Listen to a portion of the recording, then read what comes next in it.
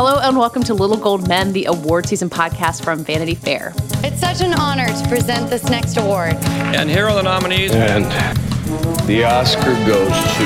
And the Oscar goes to... And I can't deny the fact that you like me right now. You like me. I'm the king of the world. There's a mistake. Moonlight, you guys won Best Picture.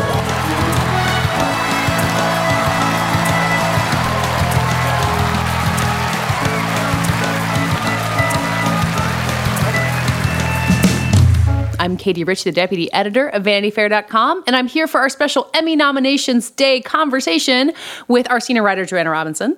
Hi, Katie. And joining us again, we have our TV critic, Sonia Saraiya. Hi. And our Hollywood editor, Hillary Busis. Hello. So we're a few hours removed from the Emmy nominations. We've all taken some time to process it, figure out who we're mourning for, who we're excited about. Hillary, you have been kind of, assigning and editing all the stories about it. So for you, what's kind of the story of these Emmy nominations, if there's one big takeaway?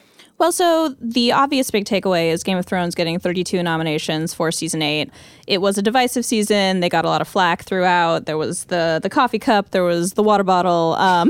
More importantly, those are the only things that went wrong. Yes, there was a lot of conversation about the writing. I think that wasn't there some story about how if you Google bad writers, the first thing that comes up now is Benioff and Weiss, which is very mean, by the way, the internet. There was Nicolette Coster-Waldau defending them and talking about the Game of Thrones. So generally speaking, the WhatsApp conversation, if you've been paying attention to the internet, is like Game of Thrones season 8 was bad. And then here come 32 nominations, the most nominations ever given to one season of television, which is pretty amazing. So HBO must be feeling pretty good right now. That's I guess the biggest story. A big story as well that is kind of heartwarming is much smaller, but Schitt's Creek got a whole lot of Emmy love and has never gotten nominated before. It's a very adorable, heartwarming comedy, and I think that a lot of people are very excited to see it getting its due.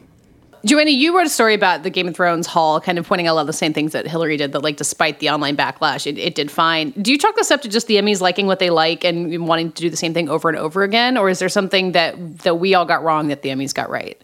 No, I was personally, even though I agreed with a lot of the criticism of the final season, I never doubted that they would get a huge Emmy nomination haul and probably a huge Emmy nomination win. It just feels like the Television Academy has never been exactly on top of the same things that the fans or the critics have been on top of when they don't like a season. There was one year, I talk about this a lot, Peter Dinklage is enormously talented, but there was one year where they gave him an Emmy for a season that Tyrion did basically nothing and was barely in it. And it just sort of felt like they weren't paying attention. And they were like, oh, Game of Thrones, that's a big show. Peter Dinklage, he's a star. Here you go. And so I don't know. I didn't think it would hamper their ability to get all these nominations.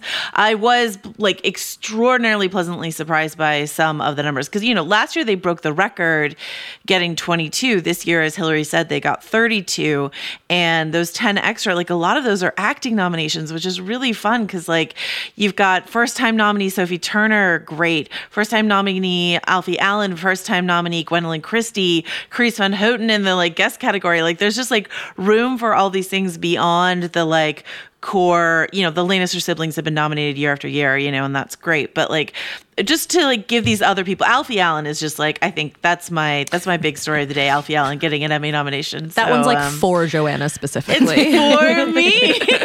So thanks to the Television Academy, I appreciate it. It feels good. That nomination for me feels good. No, and another thing to note is one of the big criticisms, the major episodes that are nominated are The Long Night and The Iron Throne, both of which were heavily, criticized. The Long Night criticized because people literally couldn't see it. And The Iron Throne is the finale criticized for, a lot of different things. I didn't check this. I probably should have. But Joanna, do you remember, is The Long Night up for cinematography? It did not get nominated for cinematography. The cinematography award went to The Iron Throne. Okay. Because that would have been an amazing bit of trolling. Well, it got nominated for editing, and like both the sound design awards went to The Iron Throne. Directing. They had an FYC screening of The Long Night at Grauman's Chinese Theater, and all the settings were correct for it, and it was on the big screen. It was in the dark theater, and you didn't have to deal with the HBO compression rate, which like sort of muddied everything. And everyone who saw it at that screening was like, it was a masterpiece. And like, even, you know, Sonia mentioned this, Nikolai Coster-Waldau was at this Game of Thrones convention this weekend, and he was like, okay, even I at home was like, who is that? Is that me? Is that Gwendolyn Christie? I can't see. You know, so like, he was like, yeah, I at home was really upset by what I saw. It was like a big piece of humble pie for us to like be like work really hard on this episode and go online and see all this backlash. And yeah, and then the Academy decided to award what they saw, which for many of them at that FYC screening was, you know, a masterpiece. So I think it's funny because like even the highlights of the season, like things people agree on, like the Brienne knighting scene in A Night of Seven Kingdoms. A Night of the Seven Kingdoms, the second episode of the season, which a lot of people, well, or me at least, think is the best, was not nominated for anything. Oh. So like it's just like it got all these nominations, and it got all these nominations for things that I'm like, okay, Weiss and Benioff are the only writers that got nominated for this final season. Okay, that's not what I would have done, but okay, you know, we'll see. So yeah, and going back to something that you just said, Joanna, about Peter Dinklage and his parade of nominations, especially the time that, you know, he won for one of his less active seasons. Something that Sonia said before we came here was that often it kind of seems like the Emmy voters see like 6 shows and they really like those 6 shows. And so they're just like, you know what, let's give a nomination to everybody in here. Mm-hmm.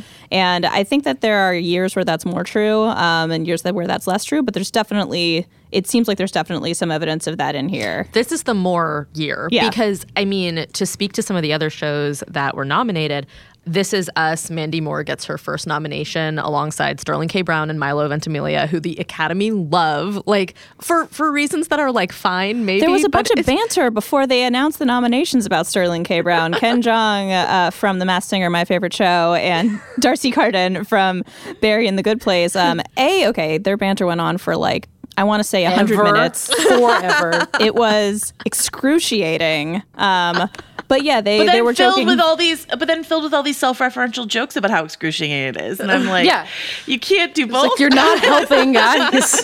No, my takeaway from that was, I hope the Emmys don't have a host, after all. If this is what it's going to be. And then so Fleabag, which got a ton of nominations, none for the male performers, which is like very interesting. But boo! I mean, but yay for Fleabag, but that bums me out. Not just Phoebe. Oh, I thought you were just booing the concept of men. Oh yeah, that's obviously that too. That's actually yeah. So not just Phoebe Waller-Bridge, Sean Clifford, and Olivia Colman, who are regular cast members, but Kristen Scott Thomas in the guest role. She had a very cool guest role, cool monologue, and Fiona Shaw, who is literally in one scene where Fleabag goes to get therapy, and it's like 2 minutes long because she's not good at it. And Fiona Shaw says it's possible to fuck God, and that's it. She got an Emmy nomination for it. And she got nominated for Killing Eve too, right? She did, yeah. Good year. In the supporting role, yeah. And then, which is a much bigger part. Which is a much bigger part, yeah. And then another show that just had like a huge spread of nominations is Barry, which, you know, a show that I love, but I'm still sort of like reeling from the fact that Anthony Carrigan, who is NoHo Hank, Stephen Root, who's Fuchs, and like Henry Winkler, who already had like made, you know, never had an Emmy nomination and now won last year and now has a second one. And Sarah Goldberg. And even Sarah Goldberg, right. Like, it's just amazing how many minor performers, which really leads me to feel that like a lot of voters were not watching that many shows. They were watching maybe a handful of shows, and the biggest overlap is where the nominations hit. So they definitely watched When They See Us. Yeah. We'll see. And how much they watched Fosse Verdon on top of that. It's like they picked one in each to obsess over it. I think you're right. Yeah, and there's also the kind of stalwarts that are still there year after year, even though it seems like their moment has kind of passed. Like, I was kind of surprised to see Viola Davis sneak in for actress in a drama when I feel like nobody's mentioned How to Get Away with Murder since she won, which was years ago. But my take is that that's her Widow's nomination. I mean, if Melissa McCarthy can win an Emmy for Bridesmaids, then Viola Davis can win an Emmy for Widows. So nobody saw Widows, but everyone who did is in the Emmys Academy. Matthew Correct. McConaughey won an Oscar for True Detective. So it all kind of cycles through. Yeah. This year, I'm going to eat better and spend less time and money at the grocery store thanks to ButcherBox. ButcherBox is the meat delivery subscription that gives me more time for what matters most. Each month, they send a box of the highest quality meats for a better price than the grocery store, which gives me more time to spend cooking and sharing delicious meals with friends and family. Each month, ButcherBox ships a curated selection of high-quality meat right to my home. All meat is free of antibiotics and hormones. Each box has 9 to 11 pounds of meat, which is enough for 24 individual meals. It's packed fresh and shipped frozen and vacuum sealed so that it always stays that way.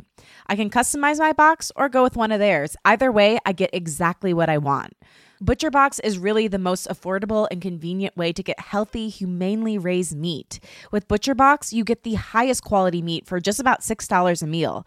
And they even have free shipping nationwide, except for Alaska and Hawaii. So start your year off right with up to 10 pounds of free meat. For a limited time, ButcherBox is offering new members their ultimate keto bundle when you sign up today.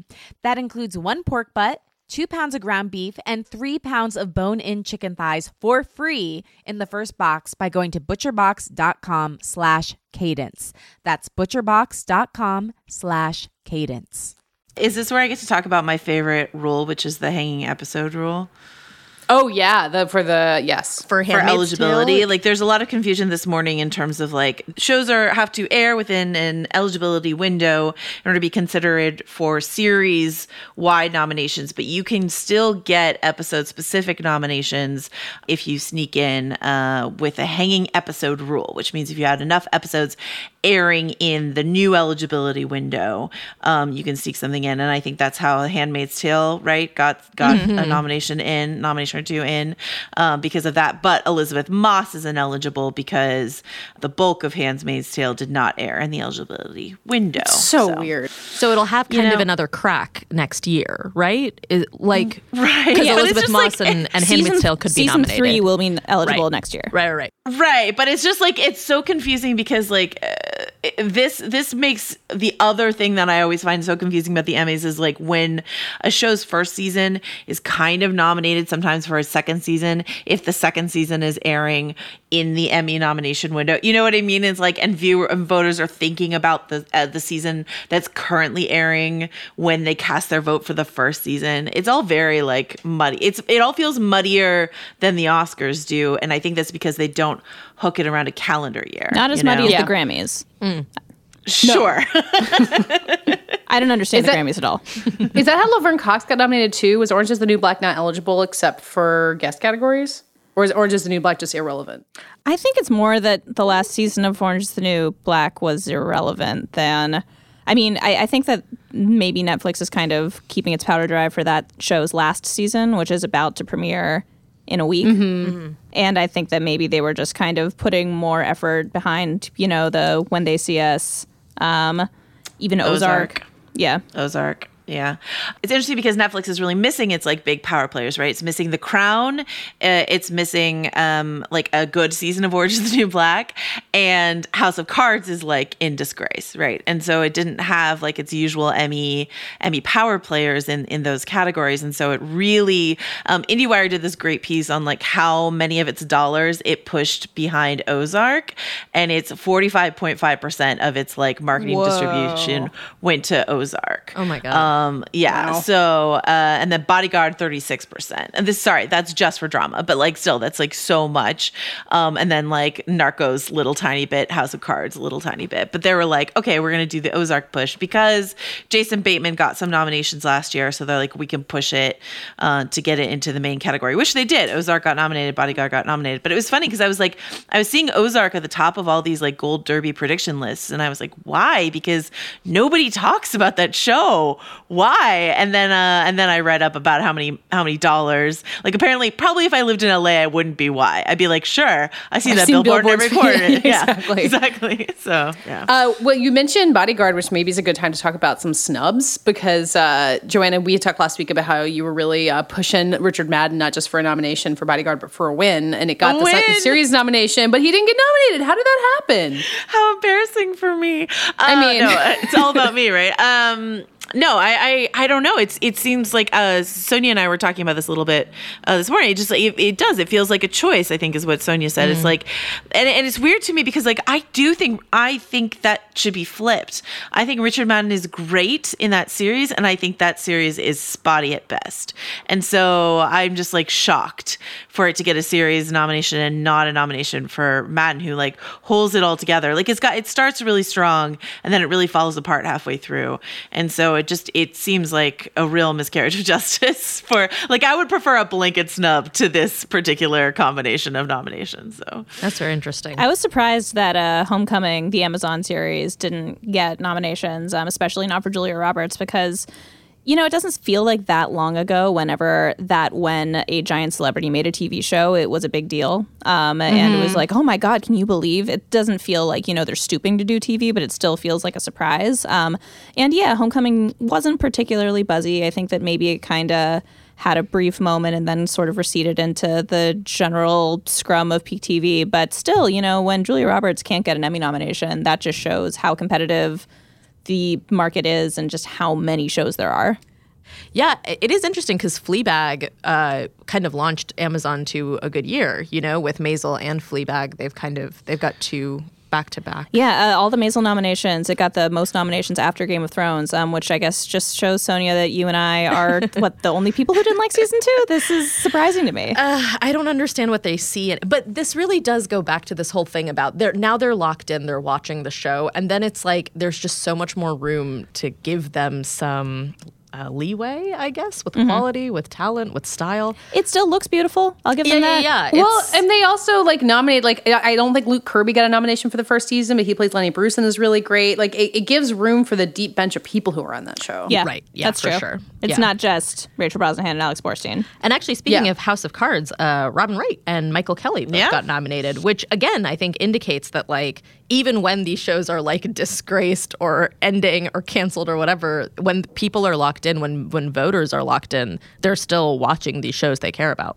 Yeah, I think that was kind of like I was somewhat expecting Robin Wright to get a nomination as a sort of good job you for soldiering on. I don't know. Like there the Rami Malek Bohemian Rhapsody thing, you survived the bad man nomination. You got rid of the bad man and you carried on. You too, Michael Kelly. You did it. I don't know.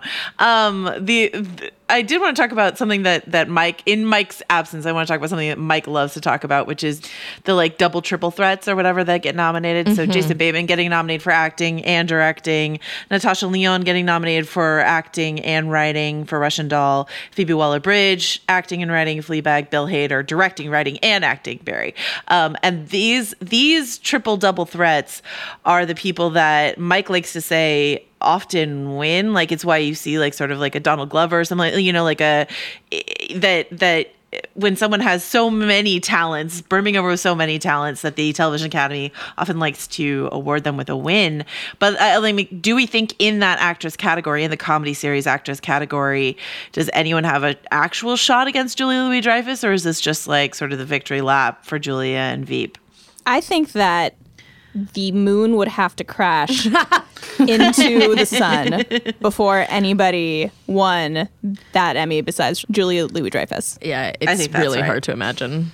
Especially because she didn't win last year. Rachel Brosnahan got her year to try it, so it doesn't feel as exhausting as it might have if it were just a nonstop streak. Yeah. It's not just the Veep is great. It's not just that Julia Louis-Dreyfus is great. It's that it was its last season. It's that she had cancer. It's the narrative is all there. Yeah.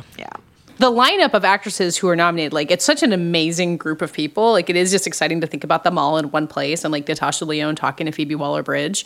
Talking to Catherine O'Hara. Yeah. Oh my God, Catherine O'Hara getting nominated. But, Hillary, you mentioned Schitt's Creek at the top, but we talked a little bit about it last week as a show that kind of got bumped by Netflix, having aired on Pop for a while. But just seeing how much the Emmys really jumped on board with Schitt's Creek was so exciting.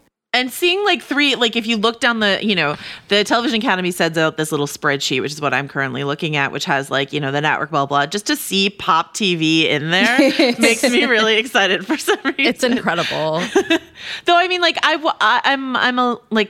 it seems ungrateful to be like, 3 nominees for Schitt's Creek, but they missed Dan Levy. But like, I don't know. It seems sad to not have Dan Levy nominated. This is like me and Andrew Scott. Like, you gave us so much, but couldn't you just given us one more thing? Also, Andrew Scott. Yeah, exactly. It was really, I mean, and Katie, we were talking about this on Twitter, but I was kind of shocked just looking at the grid of pictures to realize that all of the comedy actresses were all white women. I think that Felicia Rashad was nominated for something, and that was like the only performer I could see that was a person of color. And then like Sandra Oh was nominated in that Viola category. Davis. Oh, Viola Davis. So that's in the drama side. But Anthony Anderson is nominated for actor. And Sterling K. Brown. Right. But so Anthony it's a pretty Anderson white year on the comedy side, and then totally just white women on the other side. That's kind of surprised me. Right, but then you see When They See Us like coming, like there's a lot of nominations for When They See Us, which is Ava DuVernay's Netflix. It's in the limited series category, right? But that is like bringing some non-whiteness to the board, and then also like a Billy Porter nomination, which is fucking great. I'm so cool. excited about that. And Mahershala Ali, who was nominated, even though True Detective was not, except for Outstanding Opening Credits. Yes, my favorite category. Really? Yes. So it got 2 nominations for Sterling K. Brown in opening credits. The opening credits were so good this year. They're so good. Really good. Good stuff. And also, I also want to shout out a category that we haven't talked about, which is animation, which Sonia and I were both thrilled to see BoJack Horseman finally get nominated for Outstanding Animated Program. It's the best show on TV. Oh, wow. Yeah, so the nominees in that category are really interesting. There are some categories where it seems like just the same things get nominated year after year after year. Variety Talk Series is one of them. Now, at this point, the lineup seems pretty set. And in animation, it's pretty typical to see Bob's Burgers and to see The Simpsons and to see South Park, which didn't get nominated this year.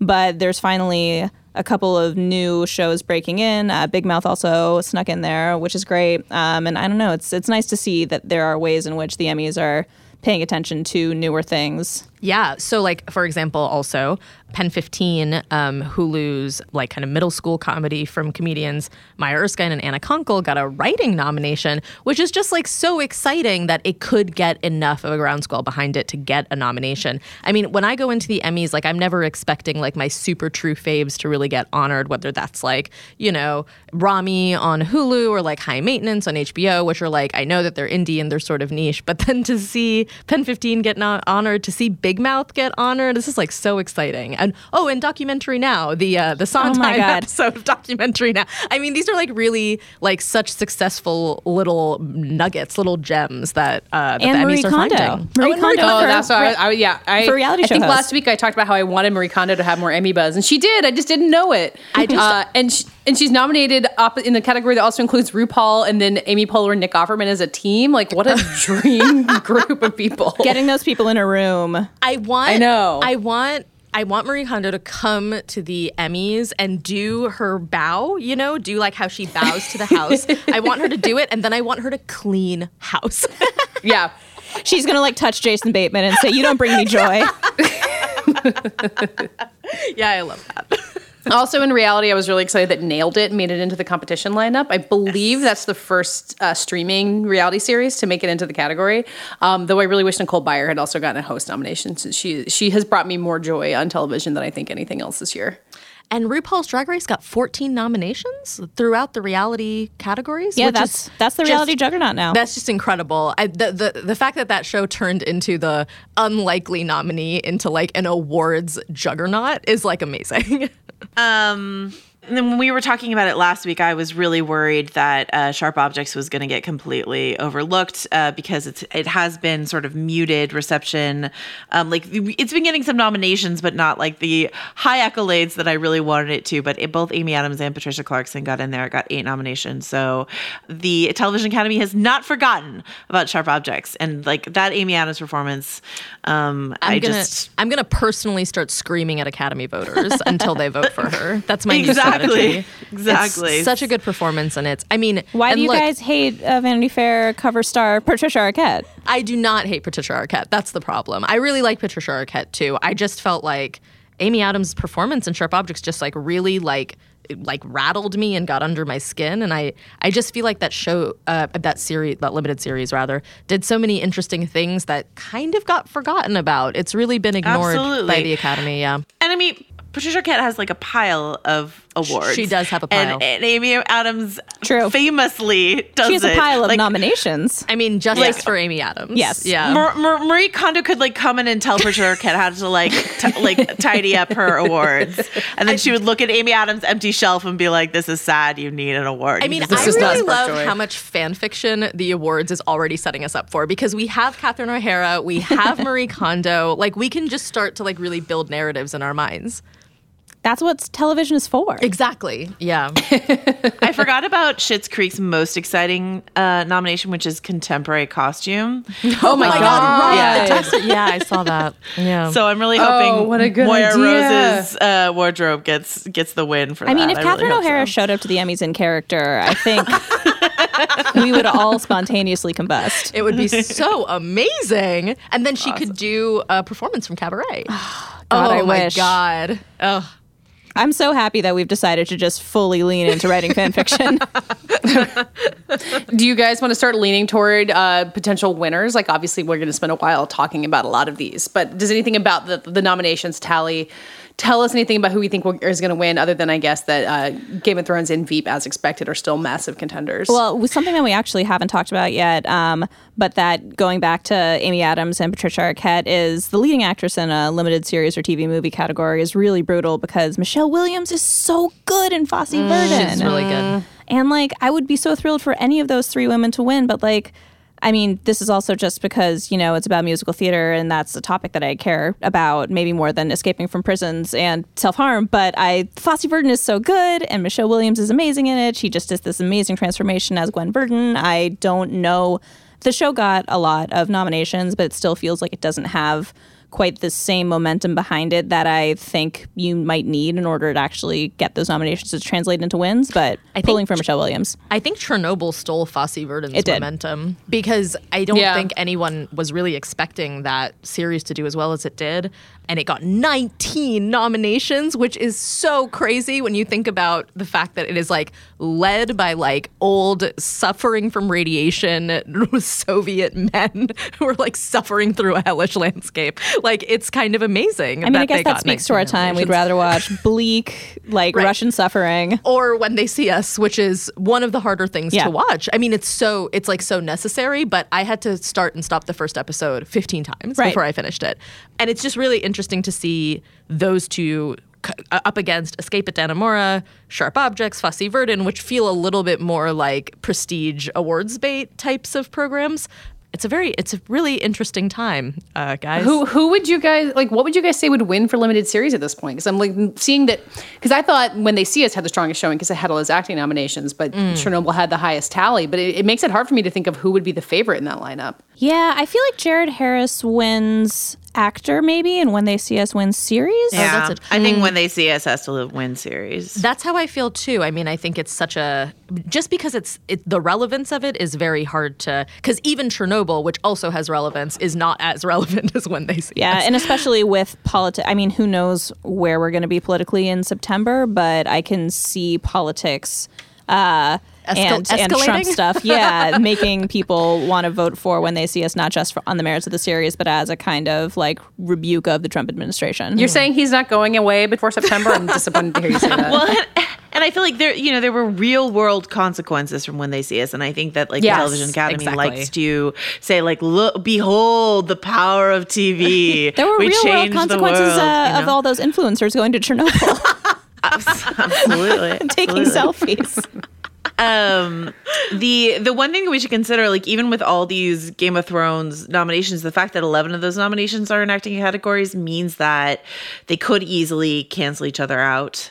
Right. So it'll be, there's 3 supporting actor nominations and four supporting actress nominations, which is crazy. So like, hey, Fiona Shaw for Killing Eve might get in there because all the Game of Thrones actresses cancel each other out or something like that. So I don't know. Maybe too many nominations is a problem sometimes. I mean, it's hard to imagine they wouldn't split the vote in those very full categories. Yeah, I mean, or it's just everybody is like, well, Peter Dinklage, why not? Right. Yeah.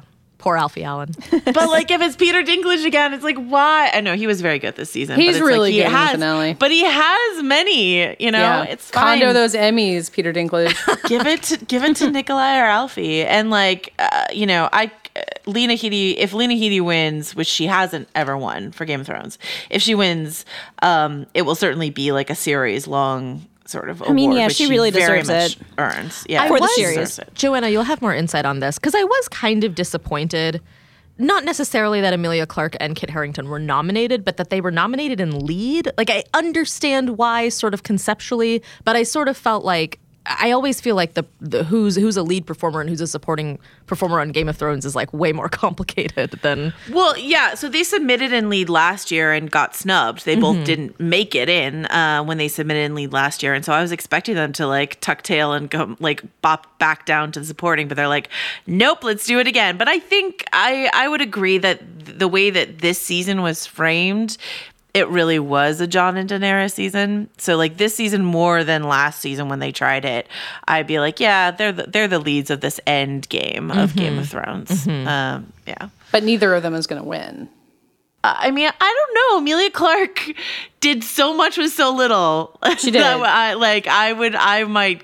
I might be tempted to vote for her, given everything that she had to like try to make sense. I'd love it if she won and just got up there and was like, okay, here's how I really felt about everything that happened in this final season. That would be beautiful. Yeah, lead actress in a drama is tough. It's Emilia Clarke, Jodie Comer, Viola Davis, Laura Linney, Mandy Moore, Sandra Oh, and Robin Wright.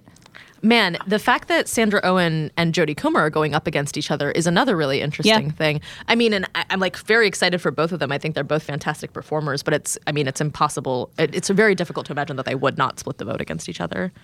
Although doesn't Sandra Oh have the benefit of being the more famous one and having been on television for longer? And like she got the nomination last year and she didn't win. I feel like if I wanted to reward Killing Eve, I would easily go for her. But I think in the second season it became more of a two-hander, right? It's funny because I would give it to Jodie Comer because Sandra Oh got nominated the first season and got the Globe, so it's like, okay, we've acknowledged Sandra Oh, but Jodie Comer is just so incredible on that show. I wonder if there will be like a bigger groundswell of support for Sandra Oh, though, just like because she didn't win yet last year, but her nomination was such a big deal and was so meaningful to so many people. And I don't know if that might put more fire behind her this year. Absolutely. I mean, it could. Very well could. There's so many factors at play. And, like, I think the narrative of, in the lead actor category, the narrative of, like, is this finally Bob Odenkirk's year after having been nominated so many times? Man, I hope so. It would be really fun if that were the case. So, I mean, like, I learned my lesson last year because, like, everyone was like, okay, it's finally Matthew Rhys's year. And I was like, nah, they're never going to do it. They're just never going to do it. And then they did it. And I was like, okay, I can get on board the it's finally so-and-so's year narrative. Absolutely. Why not? Academy's turned really receptive to us, haven't they? Like, I they're feel listening. Like the fact that Schitt's Creek and Fleabag got as much attention as they did, I do feel like we're really seeing a more open Academy. I think they're innovative. Mm-hmm. Yeah, if it's the finally his year narrative, I would also like to put in a plug for Jonathan Banks and supporting actor. Because he's been doing such great work for so long. What does the man have to do? And I have to say, in this season, his arc was devastating. If you guys saw Better Call Saul, there was like Germans and he had to kill one of the Germans. And it was just, you knew it was going to happen the whole time. And it was still so heartrending. He's amazing.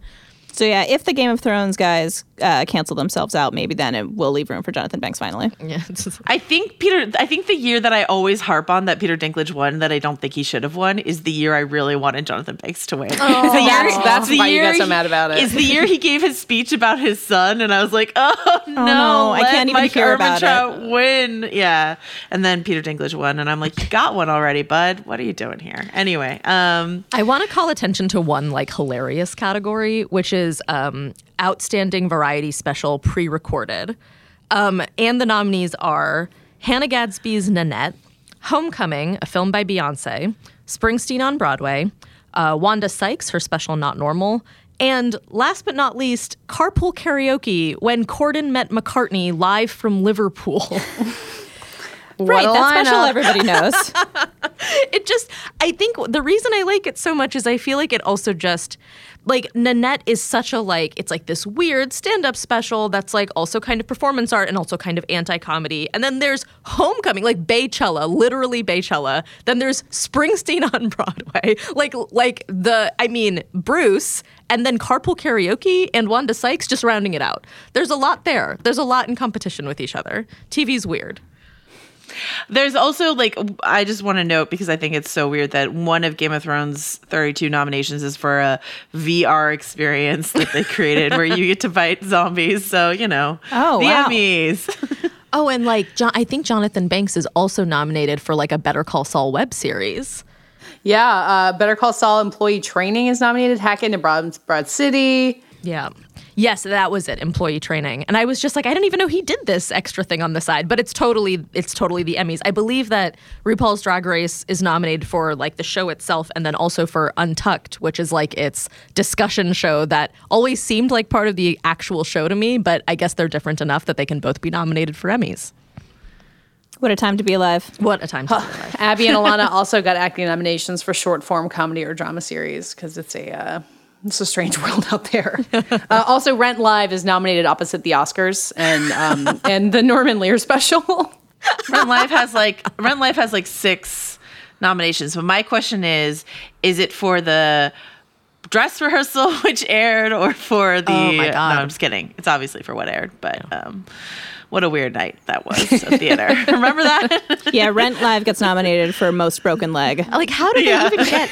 It's such a weird. That's the weirdest category because it's just showing up guarantees you a nomination. Like the Oscars didn't have a host. Nomination. Yeah, I wish that I could defend Rent Live's inclusion as a longtime Rent person, but no, that should not be there. It was a special moment in time. Well, remember Jesus Christ Superstar Live got a bunch of acting nominations too, so it could be even more present. But that was great. That was great. The difference is that Jesus Christ Superstar actually was live. Yeah, that's true, and had John Legend. And had good performances. And did not have Valentina not jumping on a table. Not to get too far into Rent Live. Do you guys want to close it out by just picking some personal favorites? Like, we'll have lots of time to stump for who we want. But as of today, who showed up on the list that you're going to say, all right, it will make my heart leap if you manage to win for this? Wait, I don't know if you know this about me, Katie, but I'm a big fan of Alfie Allen's work on Game of Thrones. I've never heard you discuss this before. This is the first time I'm saying it. Anyway, yeah, I'm just going to, like, from now until September 22nd, I'm just going to, like, be writing Alfie Allen's name over and over again in, like, my dream journal. So there you go. Yeah, the Emmy voters read that, I think. So I send a copy to them once a month when I start a fresh one. I'm picking my personal cheering section for Maya Rudolph as the judge in The Good Place, who's nominated in the guest actress in the comedy series opposite Fiona Shaw and Kristen Scott Thomas for Fleabag, Sandra Oh and Emma Thompson for hosting SNL, and then Jane Lynch on Marvelous Mrs. Maisel.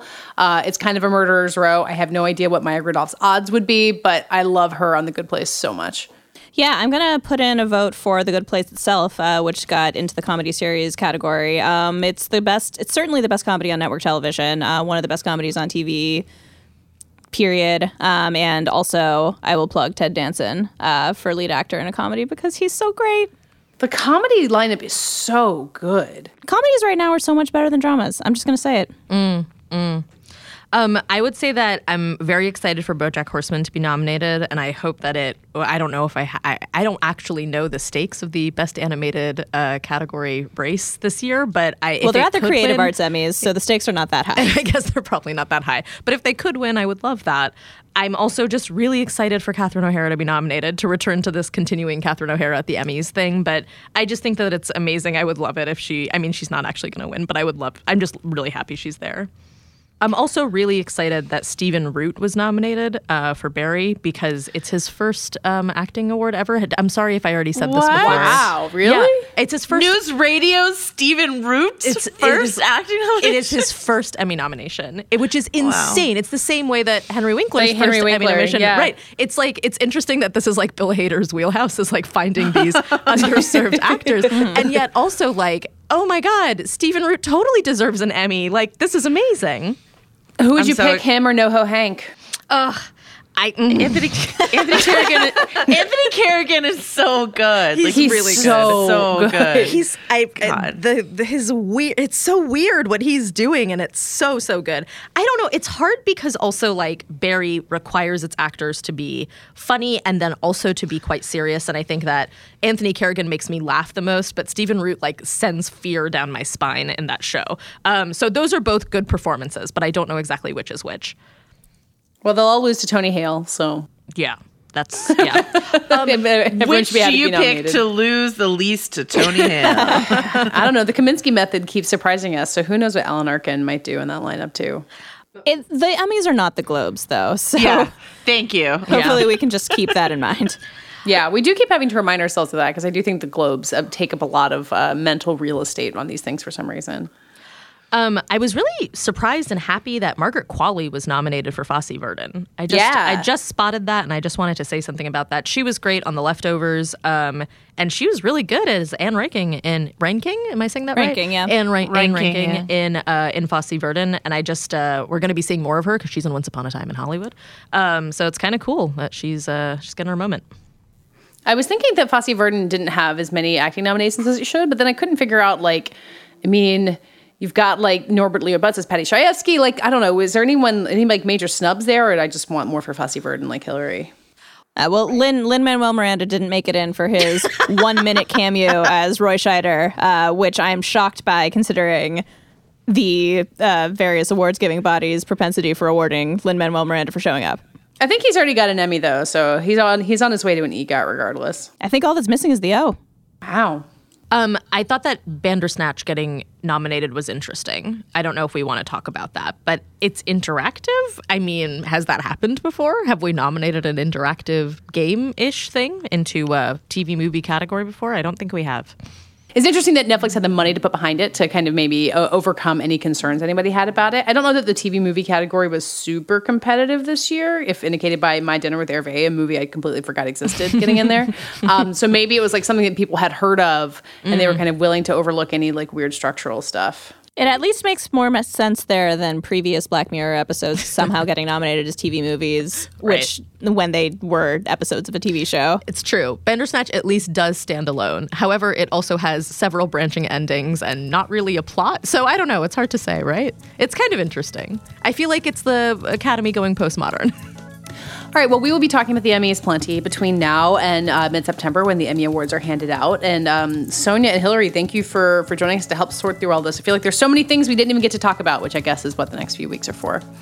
In the meantime, you can find all of us writing about the Emmy nominations at VanityFair.com. And you can find Little Gold Men on Twitter at Little Gold Men. And on our own, I met Katie Rich, Joanna. Jo wrote this. And Sonia. Sonia Saraiya. And Hillary. Hillbuster with 2 R's.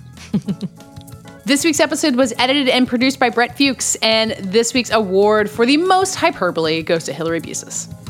The moon would have to crash into the sun before anybody won that Emmy besides Julia Louis-Dreyfus.